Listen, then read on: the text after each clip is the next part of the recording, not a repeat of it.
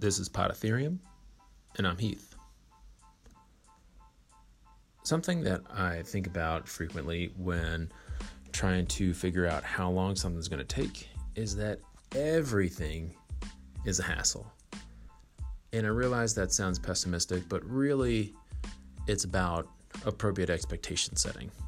If you think that something is going to be difficult, that it's going to take a long time, then when it doesn't, that's a bonus. You feel really good.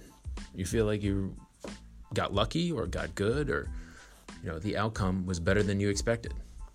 So kind of to dovetail along with this, a lot of people say expectations are the key, appropriate expectations are the key to happiness. And I think if you go into problems expecting them to be difficult, or at least realizing that you don't know all the things that are going to happen along the process and that there are going to be challenges in the way, if those things don't manifest or if the challenges are easily overcome, you feel really good about what you were able to achieve.